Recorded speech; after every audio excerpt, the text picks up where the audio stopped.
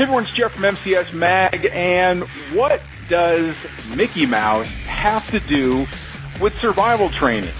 Well, actually quite a bit, and I've got a personal story I want to share with you that's going to tell you why and what you can do with the information. Check this out. If bullets were flying, your adrenaline surging, would you hit your target? If the world as you know it crumbled tomorrow, collapsed into chaos, would you know how to survive? If you and those you loved were cornered by a gang, violently attacked, could you protect them? Could you protect them? Could you protect them? Tactical firearms training, urban survival, close quarters combat. This is another podcast to help you better prepare for any threat you may face in your role as a protector and a patriot. This is Modern Combat and Survival. Okay, welcome back everyone. This is Jeff Anderson, editor for Modern Combat and Survival magazine and executive director of the New World Patriot Alliance. And lately we've been getting a lot of great exposure and a lot of great compliments actually on our social media channel, on Facebook, on our video channel, on our blog, and just in emails that I've been getting. And people really value the no BS approach that we take toward survival training. Now, if you go out on the internet, I'm sure you probably peruse a lot of different blogs or listen to other podcasts that are out there. And if you are experienced at all, you probably do the same thing I do. You kind of shake your head at a lot of the advice that's given out there that really is just kind of either regurgitated from The Walking Dead, or it's really just put out by people who have never actually had to experience extreme conditions, a collapse-like environment, or any sort of even natural disaster. And it's really based upon a lot of theory. However, a lot of this information, as you hear me talk about a lot, can really help you kind of stray away from what you really should be doing. In fact, in some cases, it could even get you killed if you followed a lot of these tips. And so we've always strived to really, whether we're bringing in experts into our network or whether it's information that I write about, really use real-world experience and help separate that fantasy from the fact of what you really need to do to prepare. So everything that I write about is based upon either my military training with a decade in the military or my combat experience or the natural disaster experience that I've had both during and after natural disasters and the outcome of what it can do to an area, what it can do to people after that type of a scenario. I've seen cities that have been in a state of collapse, that have lost their infrastructure. I've seen riots. I've seen these things. And I'm not saying this to try and impress you. I'm just trying to point out to you that the information that's out there, you really have to take with a grain of salt. And really what you're trying to do is just learn from the people that have been there, done that, made the mistakes, in some cases even lost lives and of friends, and learn the hard way about what it really takes to survive. And that's really what we always strive to do, is give you the things that really will work. Well, recently I was talking with a friend of mine from 10th Mountain Division, which was my old unit in the military. It's a light infantry unit. It's a rapid deployment force unit. And I've stayed in touch with a lot of my friends from the 10th Mountain Division because we were a cohort unit, which means that we went to basic together. We trained together. We were together for about 3.5 years. And during that time, we really learned to, it was an experimental unit for the military. So we were experimental in that we stayed together for that whole time. So you live together, you sleep together, you know how each other trains, you know how you have to fight together. So it was really meant to bring cohesion to the unit and see what that does instead of just slapping soldiers in and out of units and sending them all over the place. And really, you don't always get a chance to know how each other fights. So that was one element of the experiment that the military did. But the other thing was we were an experimental unit with gear as well. So we were, my unit was actually the first unit in the 10th Mountain Division once they reactivated it. It used to be a special ops unit essentially from World War II, and it reactivated at Fort Drum, New York. Fort Drum in upstate New York. And so one of our roles was to test out gear before it was actually used across the military to either give it a thumbs up or a thumbs down. And so that was one of the things that my unit did. So I was talking with a friend of mine from 10th Mountain Division. We were sharing stories, laughing and talking about the good times that we had as well as the sucky times that we had. And I thought, well, wouldn't it be great if I could really share some personal stories with you and some experiences that not only I think you'll find entertaining in just giving you some more personal perspective on my life and what things that I've done, but also share the critical lessons in them to help you be better prepared in your survival training. Okay. And so actually I came up with about 6 stories that I want to share with you and the lessons that go with them. And I want to start that right now by talking about Mickey Mouse. So again, what does Mickey Mouse have to do with survival? Well, as I said, my unit was an experimental unit, right? So when we got to Fort Drum, now I can tell you, if you look at a map and you see where Fort Drum is on the map, we're right off the Great Lakes, which gets a lot of wind, we call it lake effect snow. We basically get dumped on with snow. And there were literally times where Fort Drum, New York was the coldest spot on the planet. Not in the United States. I'm talking about the planet. It gets that cold there. And so we did a lot of experimental work with extreme cold weather gear as well. So that was one of the things we would do is we would literally just go out into the woods and we would test out gear for a week and just see how it really holds up to the rigors of our training and also the elements that are out there. Well, one of our first assignments when we got out there was to try out these new tents that we had, and we were also doing some training throughout the week. We were getting some instruction in some different military tasks. And so when we were out there, it was January. We were all out in the woods, and we did some training during the day. And then at the very first night that we were out there, it turns out that there was a storm that just rapidly moved in. It was a cold snap that came in with very little warning. And it was about 2:00 in the morning. We were inside of these brand new military tents, these experimental tents, inside of our new experimental sleeping bags, nice and snugly warm. And about 2:00 in the morning, my sergeant, Sergeant Kendall Brown, comes over and he's shaking my tent. Anderson, get your ass out of the rack. Get in the 5-ton. We've got a storm coming in. You've got to get back to the barracks. We're going to go grab our Mickey Mouse boots. Now, for those of you that have been in the military, you probably know what Mickey Mouse boots are. And if you've ever seen Mickey Mouse and looked at his shoes, he's got these giant big white shoes on, right? Well, that's where we got the name for our Mickey Mouse boots, because they're these giant extreme cold weather boots that are made out of rubber, and they've got a foam insulation core to them in between the rubber. They're very weird looking boots. They're very weird feeling boots, but we were in upstate New York and we got issued those boots. The only thing is they're so giant and bulky, and because we walk everywhere in light infantry, that nobody really wanted to bring them, because we could pretty much get by with some really good wool socks and our regular boots. Well, 2:00 in the morning, nobody wanted to get out of our sleeping bags to go back to the barracks to grab our Mickey Mouse boots because the storm was coming in. And it's the military. You don't just pick up and leave because it's cold and go back to the barracks and say, oh, well, we'll train when it gets warmer outside. No. However, and I can tell you, I did not want to get out of my nice, warm, toasty sleeping bag. And neither did anybody else. But not everybody else had Sergeant Brown for their sergeant. Sergeant Brown would never let me get away with that. So there was no kind of holding off and just, seeing if maybe they forgot me and just let me go back to sleep. I had to get out, but I was only one of about 15 soldiers that got out of the sleeping bag and went back to the barracks, grabbed my Mickey Mouse boots, got back into the 5-ton vehicle, was brought back out to the field, and managed to get a little bit more sleep in before we had to get up for the rest of the day.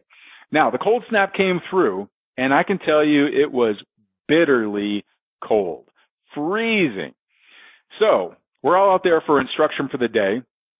There are 15 soldiers out there with these giant, bulbous, ugly Mickey Mouse boots on, and everybody else who didn't feel like getting out of their nice, warm, toasty sleeping bag was standing there in their regular black army boots doing the frostbite dance.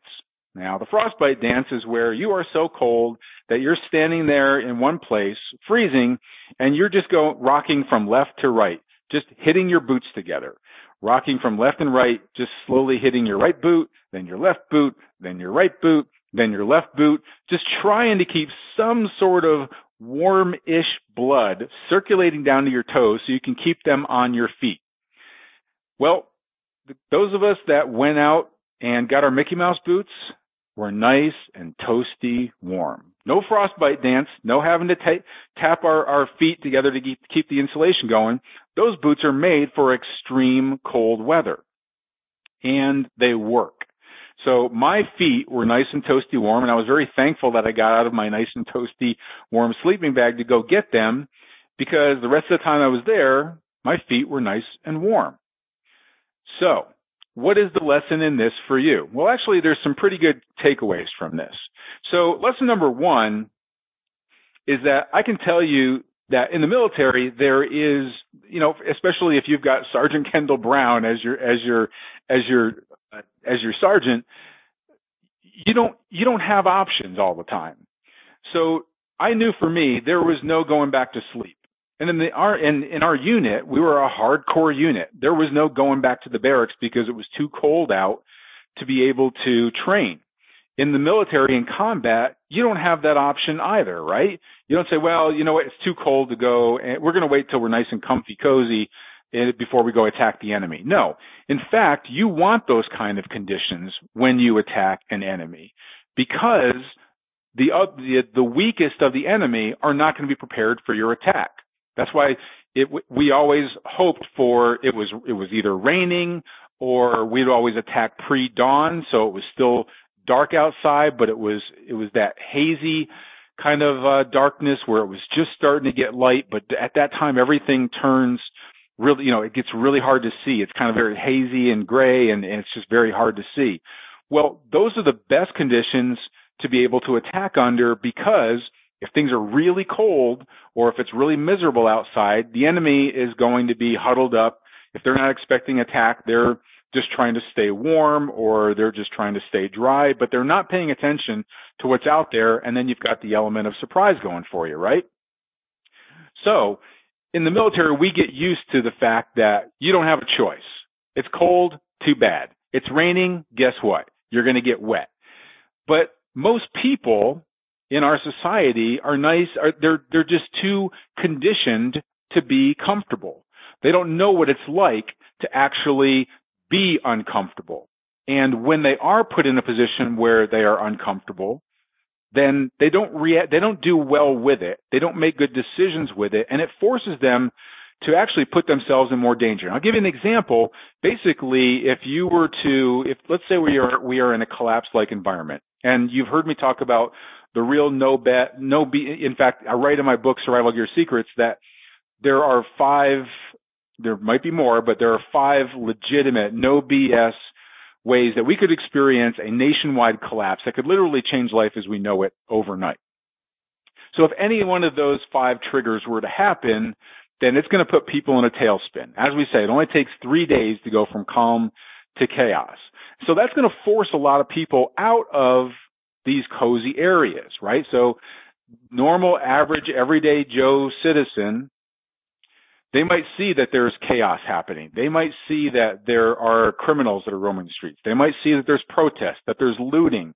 All of these things that happen when infrastructure goes down, well, now they're going to push out. And isn't that what we worry about? Those of us that maybe have a safe retreat planned that is more remote, that's away from the urban areas.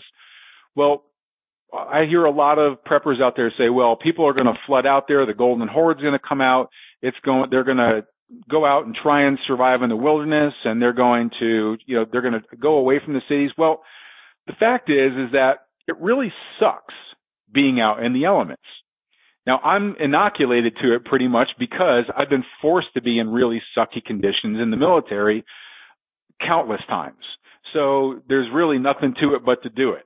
You just have to live through it. And so it inoculates you against really, having, in fact, you seek it out sometimes because, again, those are the best conditions to attack under, right? But think about that first night out when somebody is, especially if they have a family, the kids are wet and cold. You're trying to get them some sleep, but your teeth are chattering the whole night. You don't have the proper shelter, the proper gear, the proper supplies. You're hungry. You don't know how to get food. That lasts for about one night. What happens at that point is that people will willingly give themselves up to go back into a FEMA camp or a Red Cross camp, any place where they can find comfort, where they can find supplies, when they can be taken care of.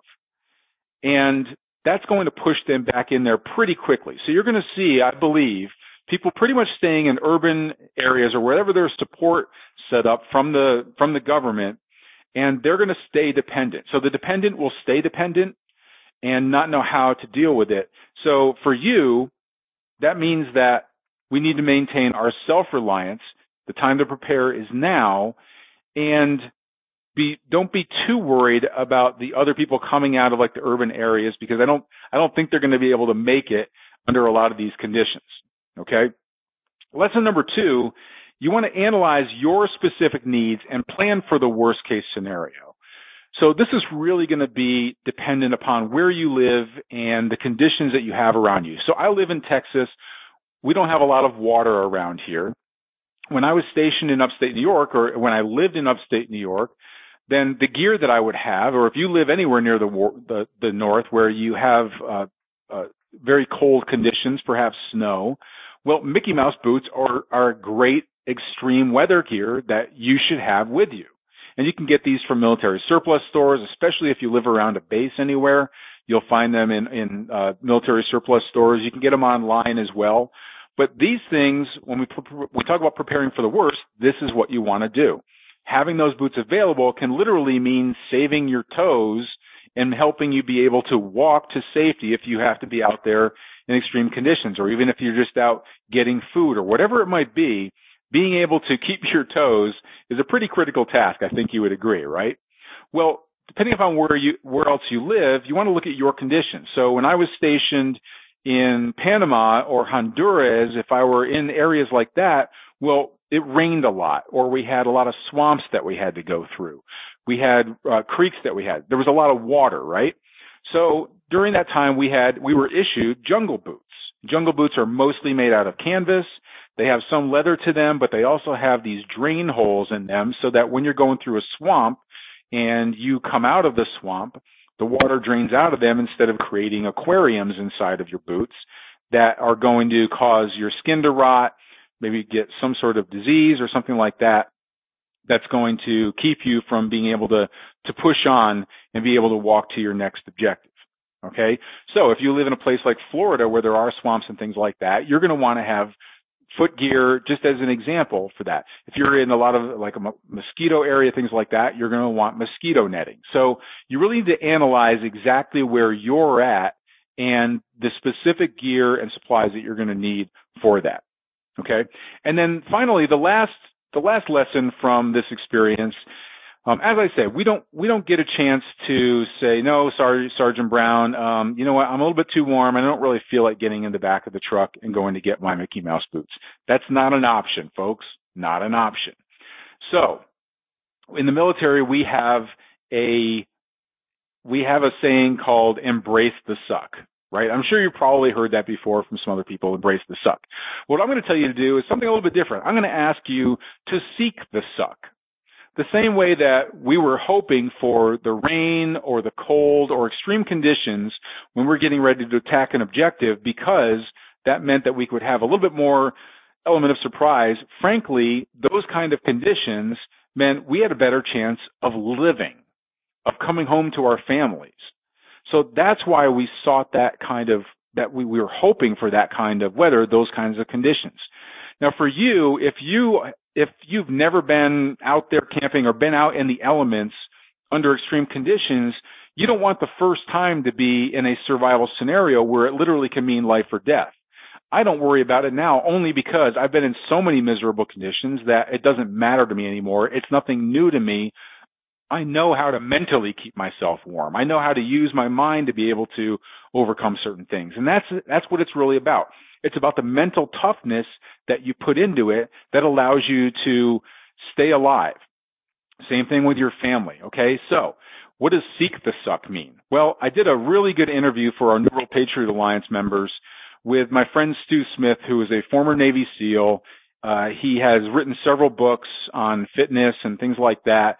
He was featured in a television show, I believe it was from the History Channel, where they basically put him through super extreme conditions, like staying inside of an ice tank for about an hour and doing infrared photography on his body so they could see how he used his mind to be able to keep himself warm. Well, I say warm, to keep himself alive, essentially, inside of this tank, but then also to perform additional tasks once he was pulled outside of the tank, including decision-making skills with a firearm and accuracy with a firearm. So I interviewed Stu exactly on how to do this, and some of the tips that he gave people. It was a really amazing thing.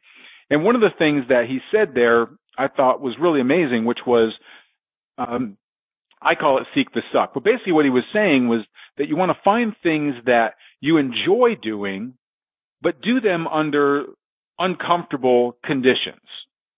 And this is what helps you to become mentally familiar with being uncomfortable. So it's not new. So you learn ways to be able to deal with it now. So an example would be if you like to run. Okay, so I like to run. I still stay in good shape. I still exercise 5 out of 7 days out of the week. And so I like to go running. But while some runners might look outside, and if it's raining outside or if it's really cold outside, they might say, well, you know, it's not a good day for running. Or I'm going to go to the gym and I'm going to get on the treadmill. And instead, I seek those days out. So it might not even be a day that I was going to go running, but if it's really cold outside, and, you know, it does get cold in Texas, we get a little, like a tiny little dusting of snow every now and then, but it can get pretty cold. So now instead of saying, you know what, it's too cold to go running, what I do is I take my shirt off, I go out there and I actually go running and I'm cold. Now, I'm not talking about I'm putting my life in jeopardy cold, but it is really cold. And I might start off really trembling, but I know how to mentally, you know, I've figured out how to use my mind to stay warm. And then also just after a while, you realize how long it takes for your body to get warm under those conditions and what you need to do, which is to stay active under those conditions. Whereas somebody that's standing still might not be, you know, I found that out in the military. I realized that in the military too. If you were cold and you were out on a mission and you're standing there kind of huddled up, well, your body trembles to try and create movement so that it gets your circulation going. That's why you tremble. It's trying to warm you up by creating some activity there.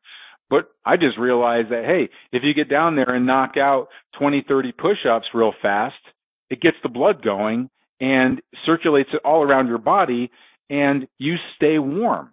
And when you start to get cold again, you drop down, do some more push-ups. So I've learned those things by being in those conditions and not being able to get out of them, not be able to wave the white flag and surrender and go to someplace more comfortable. So I now seek out the suck in order to just make sure that I maintain that mental edge that I need to survive extreme conditions. So for you, it might be something different. It might be bicycling, or even if it's just walking outside, whatever it is that you enjoy doing, try to explore how you can do those under less than desirable conditions. And your family is going to be with you as well a lot of times, right? So maybe it's just if you enjoy the outdoors, maybe you go camping and maybe you start out in just like using a trailer or something like that. Or maybe you'll find a cabin somewhere that you can go camping in and you spend more time in the outdoors. You spend, when they get wet, you show them how to get dry. You do different things like that to be able to teach the skills under okay conditions. And then maybe you go tent camping. And then maybe you go do something like just put up a lean-to or something, or just go under the stars, just on a good night.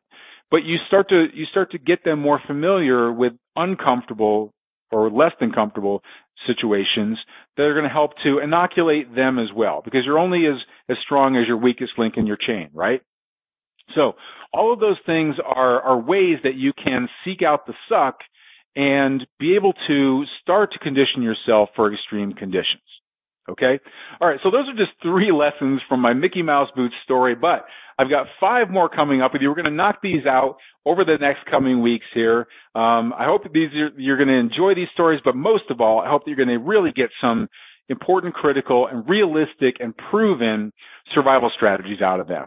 So stay tuned for episode number 2 of the Military Survival Lessons. I got that coming up, but I want to hear from you as well. So I want to hear from your experiences, especially if you've been in the military, especially if you've been in any situation where you've had to experience extreme conditions and figure out how to survive in them. So make sure that you go to our blog over at moderncombatandsurvival.com. And in this episode, go ahead and leave a comment. Tell us your story. What were some of the conditions that you had to endure? And then how did you do it? What are some of the things that you learned either by making mistakes or by doing things right and finding out what really worked? I'd love to hear what you have to say. So go do it over at moderncombatandsurvival.com. And until our next broadcast, this is Jeff Anderson saying, prepare, train, and survive.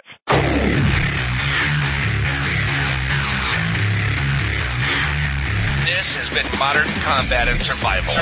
We hope you've enjoyed the show. You can help us out by rating our podcast on iTunes and leaving a comment. You can check us out on Facebook at facebook.com/Modern Combat and Survival. And don't forget to claim your free subscription to Modern Combat and Survival magazine at www.moderncombatandsurvival.com. Lock and load. And we'll see you next time. This has been Modern Combat and Survival.